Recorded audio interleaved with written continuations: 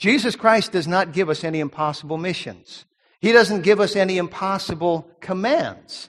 And we find in several places in the gospel and in the book of Acts where Jesus Christ commands us to be witnesses and to go out and to reach the world for Jesus Christ.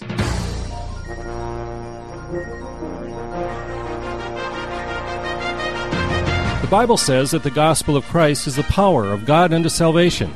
Welcome to Pulpit Power, featuring Pastor Tony Skeving, Senior Pastor of Fargo Baptist Church in Fargo, North Dakota. Today's message was previously preached before a church audience. And now, here's Pastor Skeving.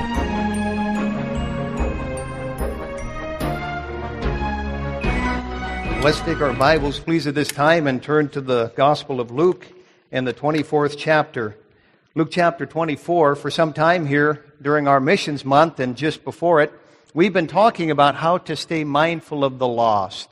And that doesn't mean they don't know their directions home or their directions to town, but lost spiritually.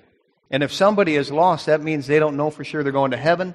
That means they've never had a salvation experience. That means that if they were to die, they would go out into a Christless eternity. But Jesus said the Son of Man has come to seek and to save that which was, what? Lost. Lost. So it's not an insult to say that somebody's lost. We're all lost before we get saved. And God's people after salvation need to be mindful of the lost. Now here in Luke chapter 24, we have one of several places, I think 5 in all, that we find in the Bible where Jesus Christ is giving what we would call the Great Commission in a different way. And it's worded differently in each gospel and then early in the chapters of the book of Acts. But here in Luke 24, beginning in verse 46, it says, And Christ said unto them, Thus it is written, and thus it behooved Christ to suffer and to rise from the dead the third day, and that repentance and remission of sins should be preached in his name among all nations, beginning at Jerusalem, and ye are witnesses of these things. We're going to talk about being that witness as we talk about staying mindful of the lost once again. Let's pray before we begin. Our Heavenly Father, we ask you, dear Lord, to bless this time in thy word. And Father, we ask you, dear Lord, to give us a burden for those who don't know Christ. And Father, I pray that we would not just be oblivious to them because we see them all day long. We work around them. We're related to them and live by them. And Father, we just ask that you would help us to be mindful of them most of all. And Lord, please open doors, give us opportunities that we might be able to reach out to them with the gospel. And Father, see them come to Christ. We pray now and ask these things in Jesus' name. Amen. The radio station manager sitting down here and I have something that we do kind of on a weekly basis. He emails me prospective songs for the station. I go through them and thumbs up or down, that kind of thing. And recently he sent me an email that was kind of comical and said in so many words at the end, your mission, Pastor, should you decide to accept it, is to edit these songs. And then he said, this email will self-destruct in 10 seconds. And of course I smiled because I'm from that era. And if you're too young to remember, he was talking about the old Mission Impossible. Remember the old Mission Impossible show on TV? And the tape would self-destruct after 10 seconds. Well, there might be missions that are impossible when we come to the things of the world. But Jesus Christ does not give us any impossible missions. He doesn't give us any impossible commands. And we find in several places in the gospel and in the book of Acts where Jesus Christ commands us to be witnesses and to go out and to reach the world for Jesus Christ. He says here in verse number 46, I should say, Thus it was written, and thus it behooved Christ to suffer. It means he just had to suffer. It was the plan of God. And to rise from the dead the third day. And, verse 47, that repentance and remission of sins should be preached in his name among all nations, beginning at Jerusalem. Now notice carefully verse 48. He's talking to his church. He says, and ye are witnesses of these things. He goes on, he says, tarry here till you get the power, but then go out and reach the world for Christ. He says, but ye are witnesses. Now, what does a witness do? Well, a witness testifies. They're a testifier. A witness is an affirmer, someone who affirms the truth. A witness is somebody who can vouch for something that they've experienced or that they've seen. They can confirm it They are an informant. Actually, the word witness in the Bible literally means apostle. And we are that in the sense that we are to witness. We are to attest to the fact that we know Christ, and this is how the world can know Him as well. We find in Isaiah 43:10, God says, "Ye are my witnesses, saith the Lord, and my servant, whom I have chosen. Even I am the Lord, and beside me there is no Savior." Now there is a religious group that calls themselves Jehovah's Witnesses. They'll use this verse right here out of Isaiah 43 and say, well, that's us. But you'll notice the capital L-O-R-D there twice, meaning Jehovah. And really, if you read on, he says, I am the Lord, and beside me there is no Savior. Who's the only Savior? Who's the one who said, I am the way, the truth, and life, and no man cometh unto the Father but me? Who is the one that they said of, there's none other name under heaven given among men whereby we can be saved? Well, the only Savior is Jesus Christ. And so the Savior is Jehovah Jesus. And if you do not believe He is God, you'll die in your sins. And anyone who witnesses other than that is a false witness. But we who know the Lord, we're told here, ye are my witnesses, saith the Lord, and my servant whom I have chosen. The Jehovah's Witnesses, so-called, teach a work salvation. And they're trying to earn their way to heaven by going around and teaching their false doctrine. But we know that salvation is by grace. Jesus Christ has died on the cross. He shed the blood. He's paid for our sins. And salvation is free if we're willing to do what Christ said in verse 47. It says, in that repentance and remission of sin should be preached in His name among all nations, beginning at Jerusalem. If we'll meet the Lord in repentance, we can have remission of sins, we can be forgiven, we can go to heaven when we die and have a no-so salvation. That's what this world needs. Now, everybody is looking for something.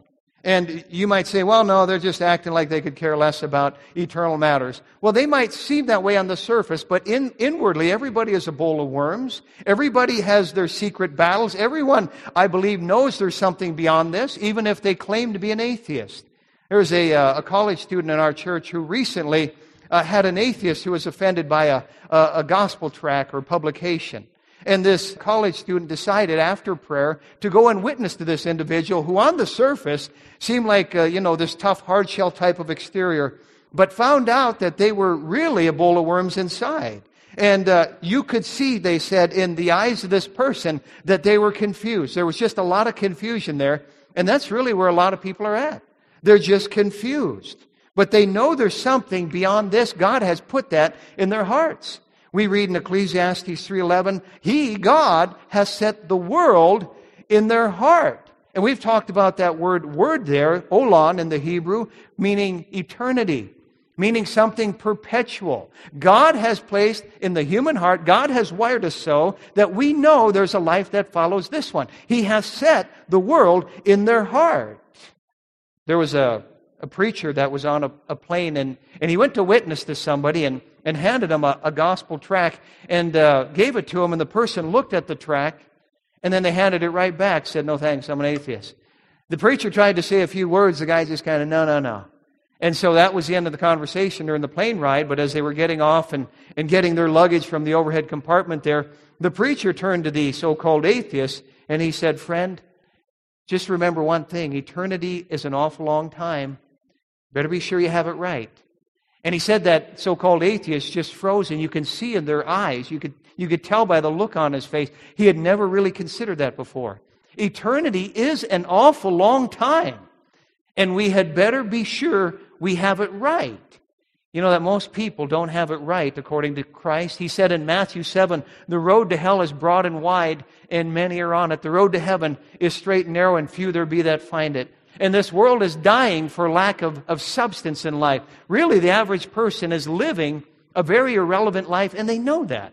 They know that their life is somewhat pointless and purposeless, and they're looking for relevancy. They're wondering there's got to be something more than this. The ex-Beatle George Harrison, who died some years ago, said this. He said, there is nothing more important than what happens when we die. You say he sounds like he was witnessing. Sounds like he was a born-again Christian. No, he was into Eastern mysticism and Hindu gods and things along those lines. But the Bible says that God has set the world in their hearts. It doesn't matter who they are. They know there's a life after this one. I'll never forget in the early 70s, and I've told you before, how I was in a laundromat in a little town of 250 people, and I saw that chick tract, This Was Your Life. And I read it, and I never forgot it. It was probably about 7, 8, 9 years before I got saved, but that thing stuck with me. It caught my eye and caught my heart. By the way, I don't like being caught without tracts. I was caught without one yesterday. We were out eating, and we went to leave a tract on the table. I didn't have one. Brother Jasmine did. I was thankful that he did. But tracts are an effective thing, and God used one even in my life to reach out to me and get me thinking. Charles Haddon Spurgeon said many years ago, "Do not go out without your tracts." Let me just take a moment and mention a few things about tracts. They're one of the easiest things to witness with. One of the least confrontational things that you'll probably witness with. And you say, well, how do I give it to somebody? You could say, can I give you one of these? Or have you got one of these?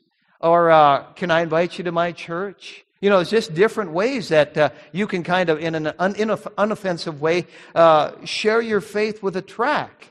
And really, most unsaved people own a Bible. In fact, they say the average American household has about 3 to 4 Bibles in it.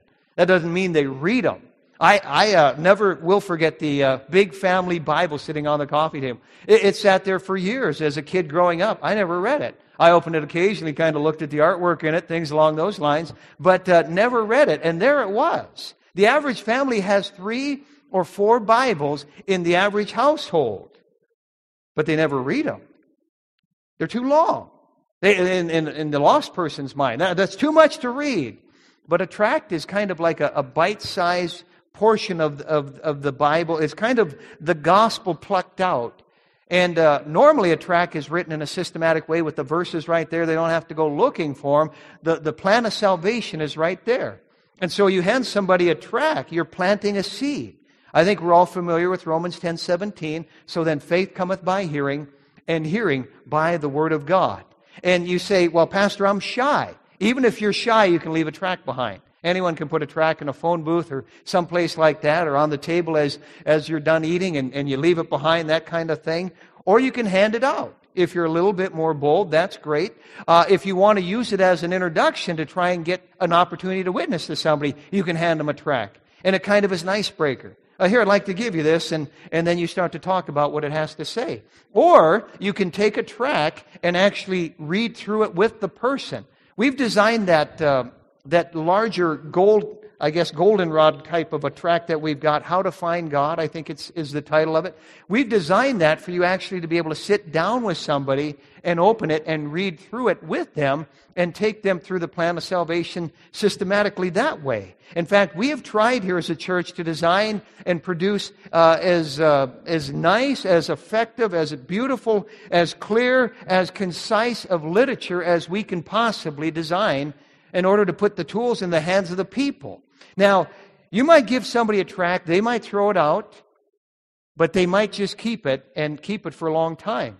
There are some people who, when you give them something that has the gospel in it, to them it's kind of like, well, this is holy. I can't throw this away. I'll never forget back in 1987 when we first came to town here. We didn't have any manpower at that time. So what we did is we employed the youth group of our sending church back in Crookston to do kind of an outreach to all of South Fargo, all the households in South Fargo at that time. And there was maybe 15,000 at that time. There's many more now. But we had the youth group take a tract, and honestly, compared to our tracts now, it was pretty pitiful. But we thought it was great, and we put a tract in every envelope, over 15,000 of them, and addressed them, and did a mass mail out to all of Fargo, and thought, boy, they're going to just beat the door down, coming to church the following Sunday. Well, they didn't. Nor the following Sunday, nor the following Sunday, nor the following Sunday. Weeks went by, months went by, a year went by, when somebody showed up visiting church with that little tract and had kept it a whole year. Danny and Rochelle sitting right back here.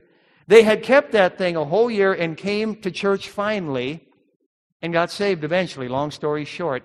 So you never know. They might throw it away or they might keep it. It might take a while, but hand them out.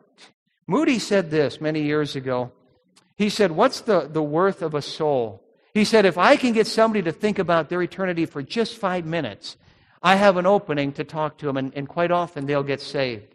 Think about a little piece of shiny gloss paper, tri-folded, and probably a nickel or less worth of printing. And then you think about the worth of a soul. Think about that. Now, I'm not saying everybody who gets tracts is going to get saved, but I am saying we've got to do a lot of sowing to do some reaping. That's the bottom line. And we've got to give out the gospel. And it's a lot of work. It was a lot of work for that youth group in Crookston to stuff all those envelopes and address all those envelopes. But think about it. Somebody got saved. Somebodies got saved as a result. Now, the world is distracted. We know that. Their focus is not on the things of God. And normally their focus is on a job or a house or a girlfriend or a bank account or maybe college or a retirement fund. But really, everyone needs to ask themselves this question. 100 years from now, will those things matter? 100 years from now, and by the way, my house will be 100 years old next year. And so I'm living in a 100-year-old house. It's not that long a period of time. Every person listening to me right now, 100 years from now, unless you set some kind of record, you're going to be out in eternity, or Christ is going to be back by that time. So the question is, what then? I could address a young person. I could take any teenager here and say, what are you after right now? Well, I'm after an education. Well, what then? Well, I want to graduate. Well, what then? Well, I want to go to college. Okay, what then? Well, I want to get a degree. All right, what then? Well, I want to get a good career. All right, what then? Well, I want to make money. Okay, what then? Well, I want to buy a house. Okay, what then? Well, I want to buy stuff. Okay, what then? Well, I want to put up for retirement. Okay, what then? Well, I want to retire. Okay, what then? Well, I want to travel and see the world. Okay, what then? What then? There's always a what then. What then? Then you're going to die. And by the way, not everybody listening to me right now is going to live that long. I mean, some may retire and see the golden years. Others, you could be listening to your final sermon. You just never know. So what then? That's the question. In Job 16:22, Job says, when a few years are come, then I shall go the way whence I shall not return. There's a 100% chance that you're going to die. Do you know that studies have shown that 10 out of 10 people die? I mean, we just know these things, but people don't stop to think about it. Everybody is going to die.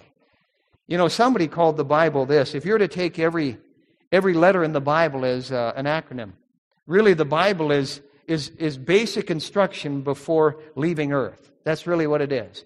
It's basic, B-I-B-L-E. It's basic instruction before leaving earth. Do people have the basic instruction that they need before they're going to leave this earth? Now, you're going to witness to some folks. We know this to be true, and they're going to say, what's it to you? What is it to you? Well, what's it to you? Well, at least you care enough about their eternity to talk to them. And you might want to say that. I guess I care enough about where you're going to spend eternity.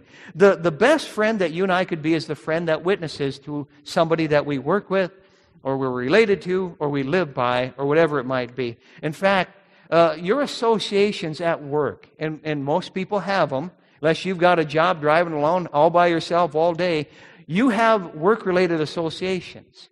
That's a really good place to start, to look for an opening to talk to those that you work with.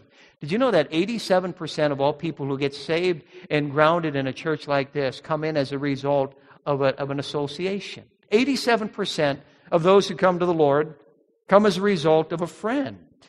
There are some spiritual camps that promote isolationism and being a hermit and a monk and that kind of thing. And they have the philosophy of segregation and kind of withdrawing from the world. You know what I'm talking about? Some camps like that. So they withdraw from the world.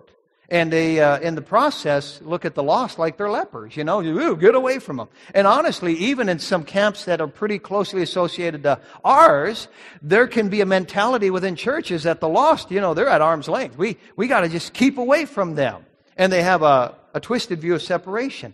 I like that song, Jesus, what a friend for sinners. Christ was a friend of the lost. And by the way, he was criticized for it. In Matthew 9:11, it says, and when the Pharisees saw it, they said unto his disciples, why eateth your master with publicans, sinners? Can you almost see him saying it with disgust? Publicans, sinners. Why eateth your master with that crowd? By the way, you'll find this expression 8 times in the gospel, where they criticize Christ for hanging out with the heathen, basically. You know what I think? I think you ought to make friends with every lost person you can, with the intention of trying to win them to Christ, with the intention of affecting them. Now, not vice versa.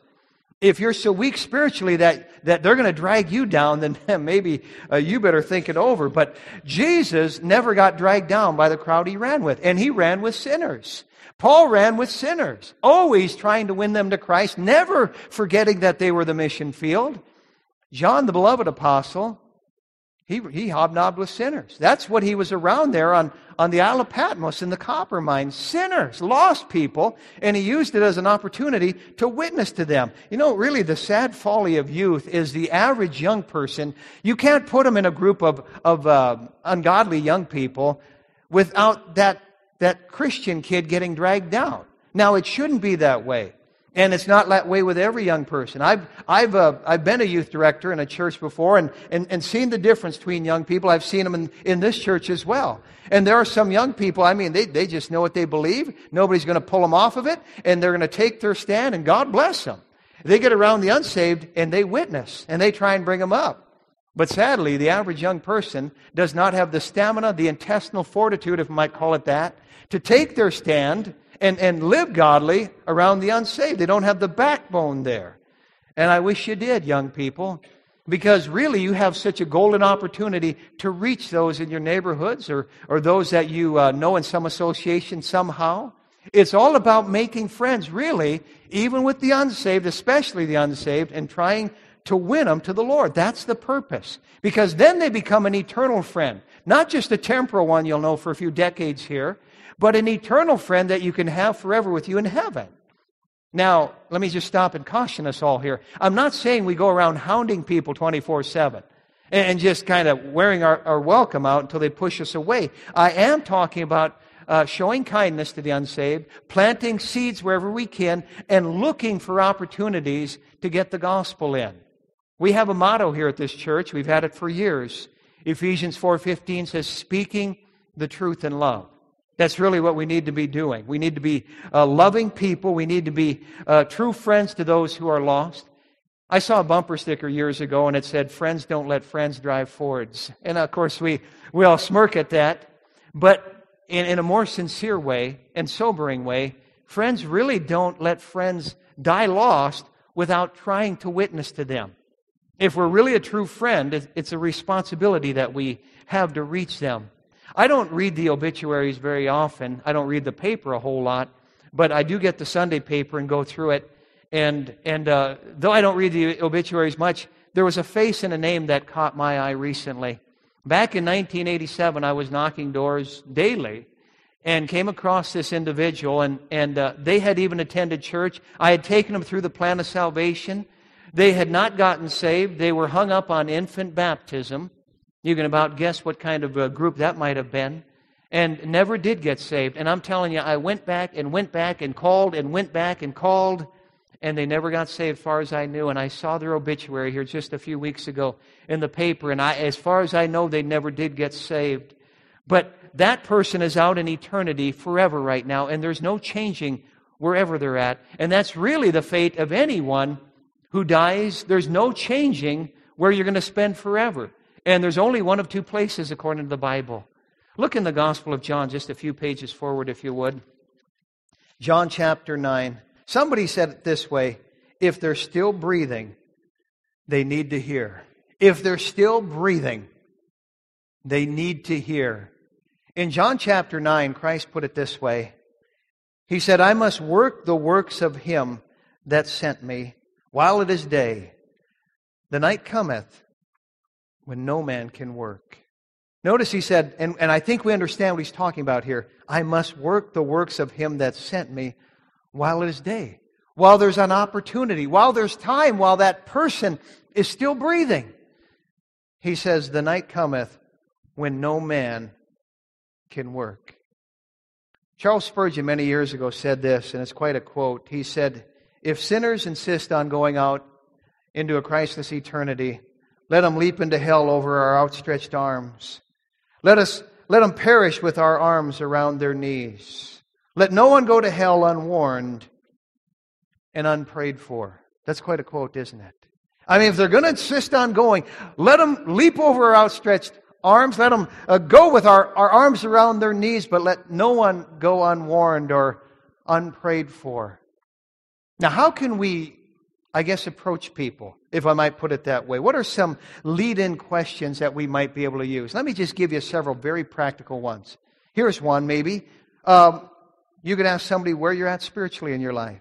Where do you feel you're at spiritually in your life? They might go, well, what do you mean? Well, where'd you go to church as a kid? I mean, the average person has quit going to church except for Christmas and Easter. We know that. Most people don't go to church every Sunday. And a lot of them get confirmed, which I've never understood, and quit going to church at that time.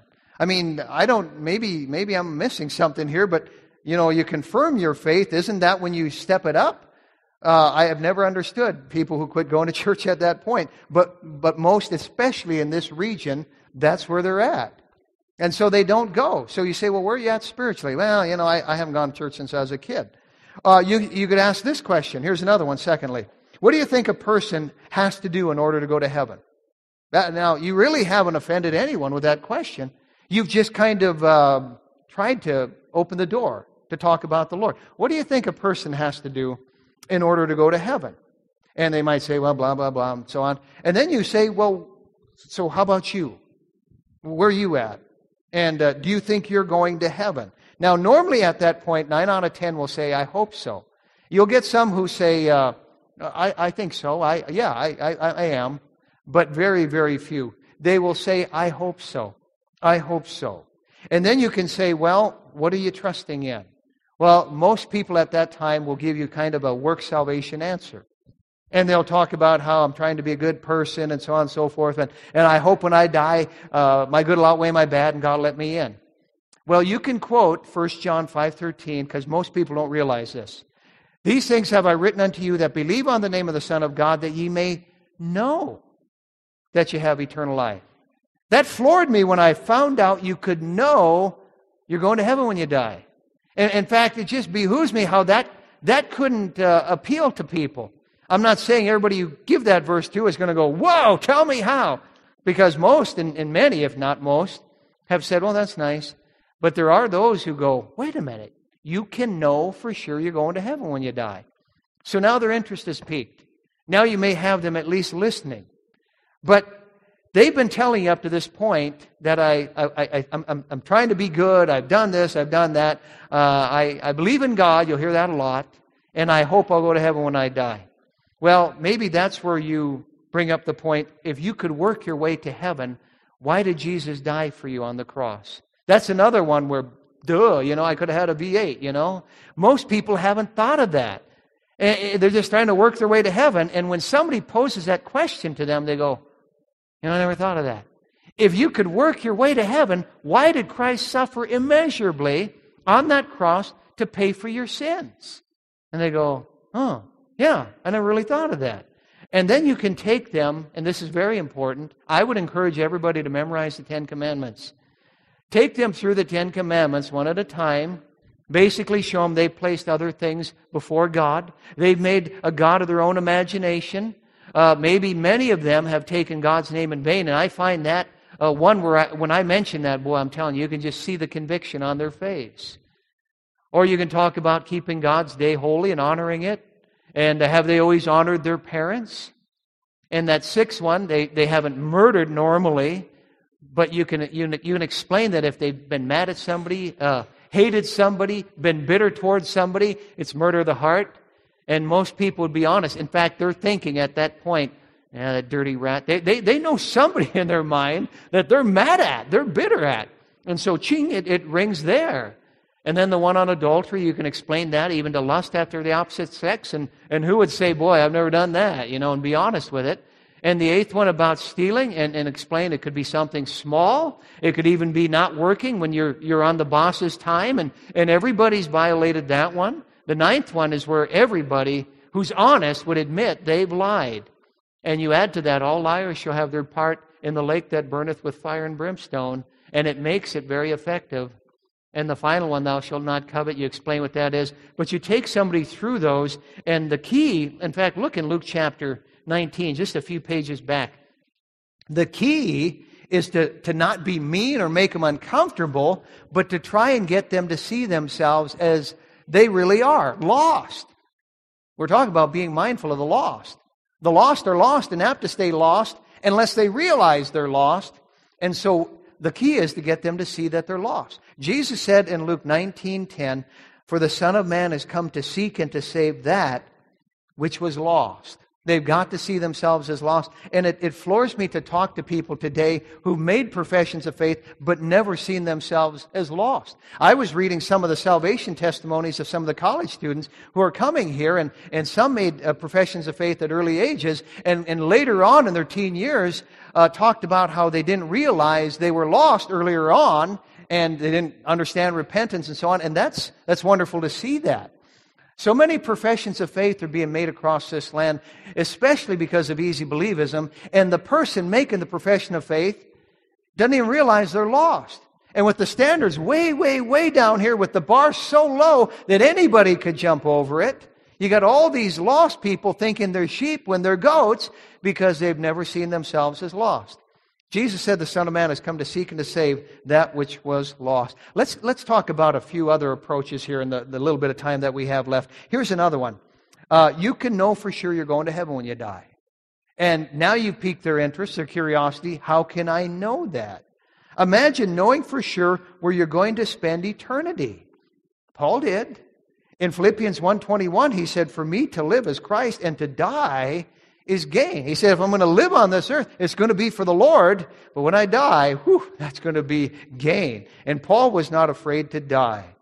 Now, here's another approach. If you were to die tonight, and God were to ask you why He should let you into heaven, what would you say? If you were to die tonight, and God were to ask you, why should I let you into heaven, what would you tell Him? Now, you don't have a yes or no answer on that one, do you? Yeah, I mean, you're going to have to listen to them, and they're going to have to say something. And in their own words, and by the way, don't be afraid to let them talk and say all that they say. You're going to hear some crazy things.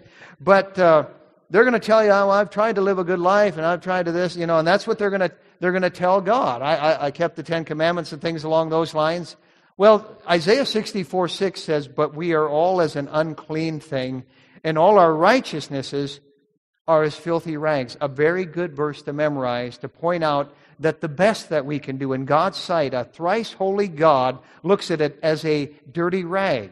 And we're all as an unclean thing. Plus, this familiar passage, which tells us, "For by grace are you saved through faith, and that not of yourselves. It is the gift of God, and not of works, lest any man should boast." Should be one of the first verses you memorize as you go about witnessing. And the emphasis there being the fact it's not of works. There will be nobody boasting in heaven about how they work their way to heaven. Nobody patting themselves on the back. All the pats on the back will go to Christ. All the boasting will be on Him, not us. Because it's not of works, lest any man should boast. You could talk about this business of not working your way to heaven and maybe even try and illustrate it by saying, look, if you bought your spouse, let's turn it around. If your spouse or your best friend or somebody bought you a nice Christmas present, a brand new laptop or something, and handed it to you, and you pulled out your wallet and insisted on paying for it, how would they feel? They'd feel insulted because it's no longer a gift anymore. And you could point out here, it's the gift of God and not of works, lest any man should boast. That's when the light comes on quite often. They see that they can't pay for it. In fact, really what they need to see is why they need it. They need to see that, okay, this is the cure, but why do I need it? If somebody ran up to you and said, I have the cure for cancer, you'd say, oh, wonderful. But if you had cancer, you'd say, give me that right now, wouldn't you? Because now it's personal. And a lot of people are making professions of faith without seeing themselves as lost, without seeing themselves on the road to hell, with the cancer of sin infecting them, and a need for a cure. And that's why they really don't get saved so often. We have got to see how badly we need the remedy. We need the cure. And what is the cure? Well, 1 John 1:7 says, the blood of Jesus Christ, His Son, cleanseth us from all sin. It's the blood of Christ. That's the cure. Not baptistry water, not good works, not church membership, but the blood of Christ cleanseth us from all sin. And if you try and get into heaven without that blood on your sins, it's kind of like trying to shoplift something out of Best Buy over here, and the security tag, goes off, beep, beep, beep, beep, and suddenly you're caught. And that's another good illustration. You can explain that to somebody. You try and get into heaven without your sins under the blood, the alarm's going to go off. You've got to have the blood of Jesus Christ, which cleanses us from all sin. Now, let me give you quickly another one or two approaches here. Here's one, and it's very subtle. When you die, what do you think is on the other side? Now, that's a good question to ask people. What do you think's on the other side? What do you think happens when your heart stops? Everybody secretly thinks about that. And there are a number of answers. Some will tell you, I think heaven, I think heaven and hell. Very few will say hell. Some say reincarnation, some say something else. But everybody secretly thinks about what does happen when my heart stops and what is on the other side. And you'll get a number of answers. Be willing to listen to them. That kind of thing. Here's another one. How do you think a person gets to heaven? Now, that's a real non-threatening way to approach somebody with the gospel. So how do you think somebody gets to heaven? And you'll hear all kinds of things. You might ask them, after you've talked to them a little bit, what is the most important thing in the world to you? That'll get them thinking. It might be the girlfriend, the boyfriend. It might be their job. It might be their spouse. It might be their kids. It might be their career. But something's going to come to mind. What is the most important thing in the world to you? And then you turn it around and you say, when you die, the moment you die, what do you think then will be the most important thing to you? Well, it really puts it in perspective. Like, whoa, okay. Yeah, I think things are going to change at that point. Now, the point is, God never meant for the truth to stay within the four walls of this church. If we're going to be mindful of the lost, then we've got to take what we've learned here and go out there with it. In Acts 20:20, Paul says, I kept back nothing that was profitable unto you, but have showed you and have taught you publicly and from house to house. Notice the emphasis. Publicly and from house to house. Paul took it outside into the world. Now, you can pick any or all of these approaches, but they're just practical things. The bottom line is don't be afraid to remind people of eternity, because nobody knows for sure they're going to wake up tomorrow morning. Nobody knows that. Nobody has that assurance. Don't be afraid to remind them of that. And everybody has associations. Everyone has friends and relatives and neighbors and coworkers and the guy at the gas station and the guy down at the store. And there might be a lot of people that are interested in their temporal well-being. But you might be the only friend that's interested in their eternal well-being. That makes you different than any other friend that they have in their circle of influence. A real friend, a real Christian will try and find an opportunity to talk to somebody about Christ.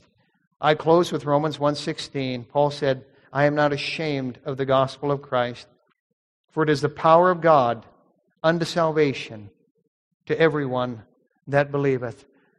May I admonish all of us, let's not be ashamed of the gospel of Christ. It's the power of God, what God uses, the power of God unto salvation to everyone that believeth. And God help us to stay mindful of the lost. You've been listening to Pastor Tony Skeving of the Fargo Baptist Church in Fargo, North Dakota. If you would like a CD of today's message, you can obtain one by sending a gift of $2 to Fargo Baptist Church, 3303 23rd Avenue South, Fargo, North Dakota, 58103. That address again, Fargo Baptist Church, 3303 23rd Avenue South, Fargo, North Dakota, 58103. We hope you'll join Pastor Skeving next time right here on Pulpit Power. Pulpit Power is a production of Heaven 88.7.